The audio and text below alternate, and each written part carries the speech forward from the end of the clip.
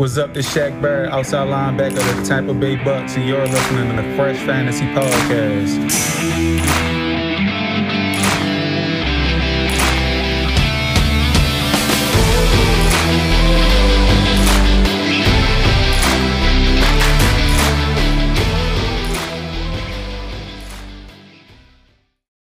What's going on, everybody? I hope you're having a great day today. This is Alex from the Fresh Fantasy Podcast. This is the 72nd episode of Season 3. Today we're talking about Week 13 takeaways and Week 14 waiver wire, And today we have 12 fantasy stat-based takeaways for Week 13, and then the top 10 waiver wire candidates for Week 14. For most of us, we're either 1 week or 2 weeks away from the fantasy football playoffs. I appreciate that you are all still here with me through now.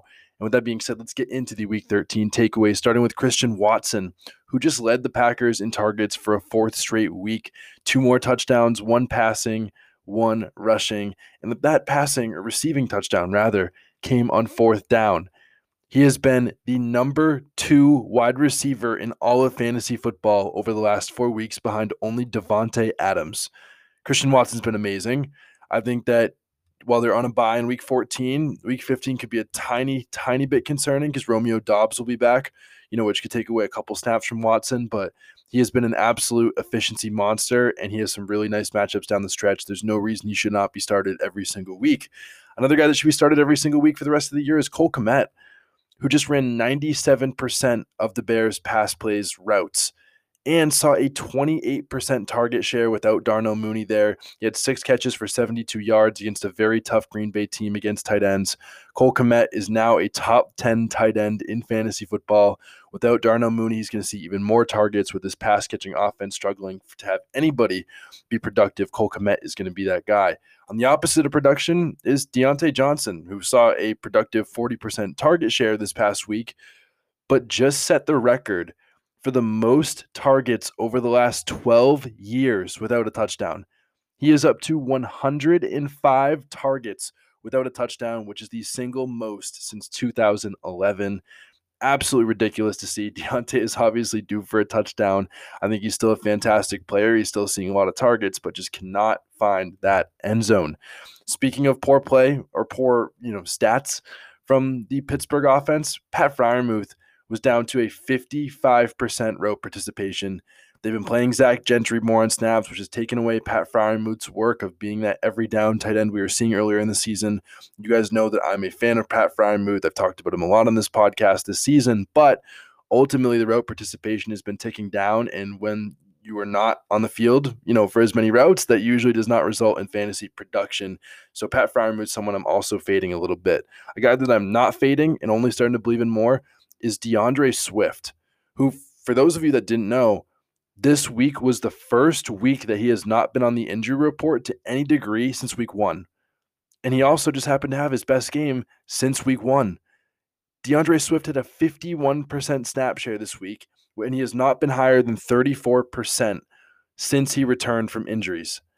He also saw 20 opportunities this week, 14 carries, 6 targets, and like I mentioned, not being on the injury report. Jamal Williams just saw his lowest snap share of the season. Justin Jackson still saw about 15 to 20% of the work. And I think that's work that DeAndre Swift is going to take. It's mostly passing down work. I think it's going to turn into a Swift and Jamal Williams backfield. If he's healthy, he is going to be absolutely dynamite down the stretch as he is coming back.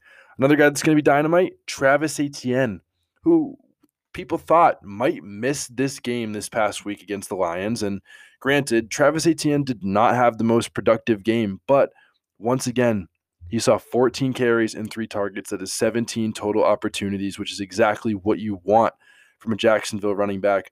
But the other part is that Travis Etienne just saw his highest snap share of the entire season at 88%. That is very promising going forward. He does have some tougher matchups, but ultimately, volume is king in fantasy football. Speaking of that volume, how about Amari Cooper, who saw a 43% target share in his first game with Deshaun Watson? That is exactly what you want. That is exactly elite. Cooper's got some nice matchups. I think that he's going to be he's been very productive this season. And I think once Watson gets in his groove, probably in a couple weeks, that is going to be very big for Amari Cooper. Latavius Murray continues to see big work, 21 opportunities this week, 17 carries and 4 targets. But in that same game against Baltimore, it was Kenyon Drake that saw the most snaps. He saw 34 snaps to just 17 for both Gus Edwards and Justice Hill. He tied them together in snaps, Edwards and Hill, which is pretty ridiculous. But ultimately, this backfield is just a complete wash to me. Kenyon Drake is not worth picking up, especially when John Harbaugh said that J.K. Dobbins is in play to be on the field in Week 14. We have no idea what Dobbins is going to look like. Edwards has been leading the backfield in most games that he's been healthy. Kenyon Drake has had 1 or 2 big games all season. Ultimately, this backfield is still going to be a headache and probably a 3 to 4-way committee for the rest of the year. I am not buying any of these running backs. Another guy that, might not be worth buying at this point is Jeff Wilson, who somehow, some way is now the running back 2 for Miami. And this could flip-flop, the next week against the Chargers, when they play on Sunday Night Football. But this past week, Jeff Wilson saw just 38% of the snaps compared to Raheem Mostert being over 50%. And this makes no sense because Raheem Mostert was the guy that missed last week and then was the starter this week, even though Jeff Wilson's played ahead in every game that he's been on the Dolphins. It does not make sense to me. This is similar to the Washington backfield. We just don't know who's going to be the running back 1 each and every single week at this point. I would lean it to still be Jeff Wilson after 1 down game, but ultimately, Mostert might be the guy that took over, even though Wilson's been the starter for the last 3 or 4 weeks that he's been in Miami. It does not make sense. Miami is another backfield that I am avoiding. Another backfield that, used to be an avoid, but maybe is now a buy, Cam Akers, the Rams backfield. Cam Akers, even though he was playing behind Kyren Williams, notice the trend here with this podcast today. Cam Akers just saw 72% of the snaps and ran for 2 touchdowns, looking like pre-Achilles Cam Akers. The good thing about Cam Akers, though, is he has some really, really good matchups going forward for the rest of the season. I'm definitely willing to be buying Cam Akers, especially if he's going to see these kind of snaps. This team is not very good, but if they're anywhere near a positive game script, that is going to be really big for Cam Akers. Another guy that is seeing some big things is finally Juju, getting back to 80% of the passing down work. He saw a very, very weird less than 50% last week, and now this past week against the Bengals, he was back up to over 80%. The bad part about this is Sky Moore, who's down to just 33% of the routes. He's still playing behind MVS. He's playing behind Justin Watson, and unless every player in this wide receiving core is out, they're still not giving Sky Moore even 50% of the work. It's sad to see for someone as talented as Sky Moore, but ultimately, it's good for Juju. Sky Moore is now droppable in fantasy. But let's get onto the waiver wire, the top 10 picks of the week. And that starts with James Cook, who just saw a season-high 43% snap share. His second highest snap share of the entire season was 25%. And in this past week, he just saw more carries, more rush yards, more targets, and more receptions and receiving yards than Devin Singletary. It might be James Cook finally taking over as the running back 1 in this backfield. He is my number 1 waiver target.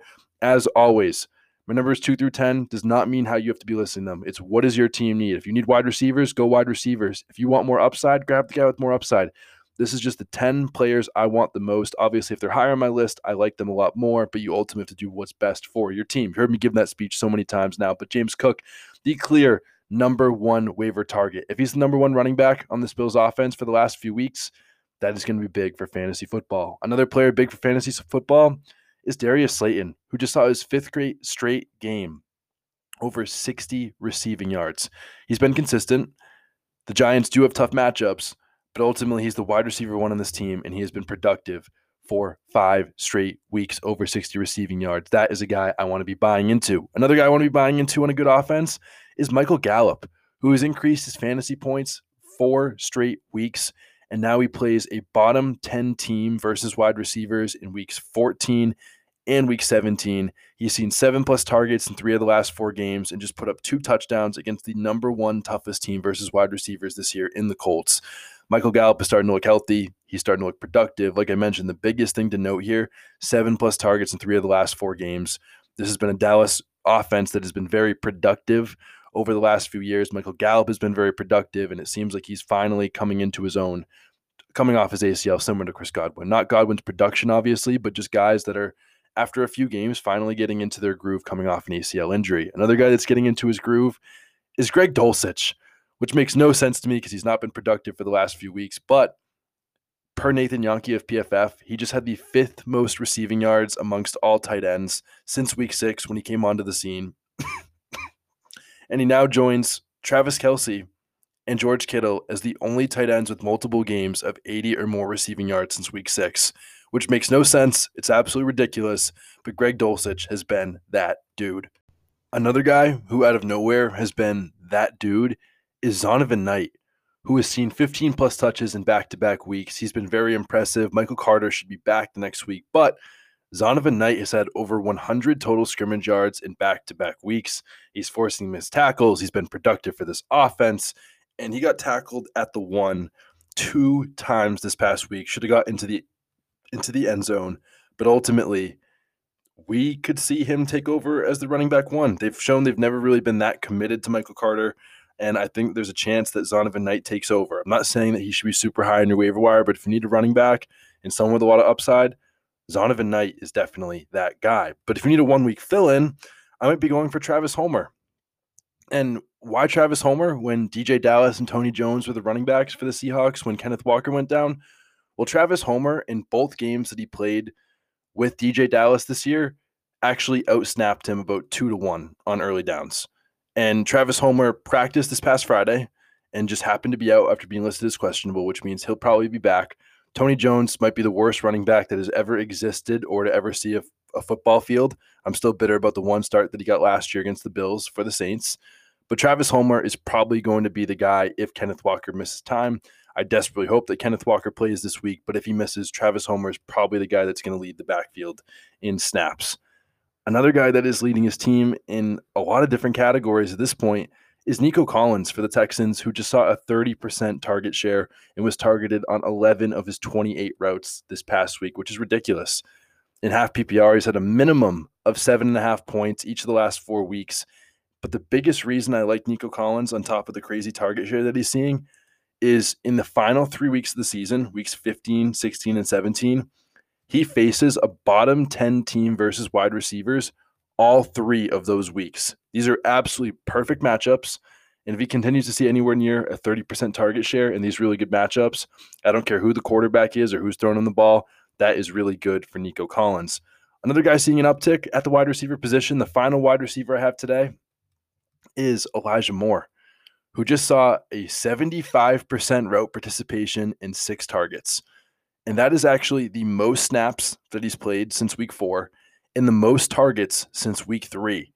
I mean, this team is throwing the ball over 40 times per game without Zach Wilson, and Elijah Moore didn't see a crazy target share or crazy, yards per route run, but ultimately he saw the field more than he has than over the last 10 weeks, which is exactly what you want to see with someone like Elijah Moore, who definitely has clear upside down the stretch, especially when the Jets now have 3 straight matchups against bottom 10 teams versus wide receivers. Elijah Moore, there is some hope there. Another guy that's giving me hope, the only tight end to make this list this week besides Greg Dulcich, is Daniel Bellinger, who plays for the Giants. Those of you who don't know who Daniel Bellinger is, and he just saw 97% of the snaps in his first game back. And for these Giants, with Darius Slayton, Daniel Bellinger saw a target on 18% of the routes that he ran.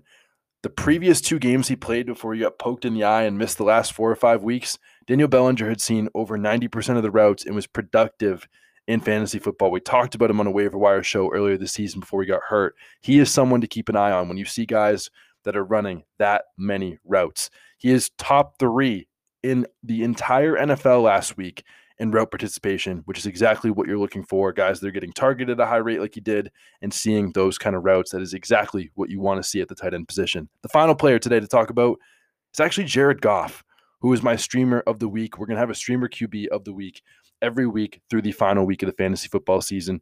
Jared Goff this year is averaging 21 fantasy points per game versus bottom half opponents. That would be almost a top 5 quarterback this year when playing those. He's playing the Vikings now, who allowed the 5th most points to quarterbacks. And this Lions team has scored 25 plus points in 4 straight weeks. This offense has been humming, it's been hawing, and it's been scoring a lot of points. Now the Lions somehow, at the time of this recording, are favored by 1 point against the Vikings. I really, really hope the Lions can win this and make a shot at the playoff race. But Jared Goff is the streamer of the week. But that is it for your Week 13 takeaways and Week 14 waiver wire. Don't forget to check out the Fresh Fantasy Podcast this Friday with the Edge, what players are the best against what coverages, some hot takes, some big things to know for both redraft, dynasty, and DFS as we head into and towards the fantasy playoffs. But as always, don't forget to chase that upside. Enjoy the rest of your day, everyone.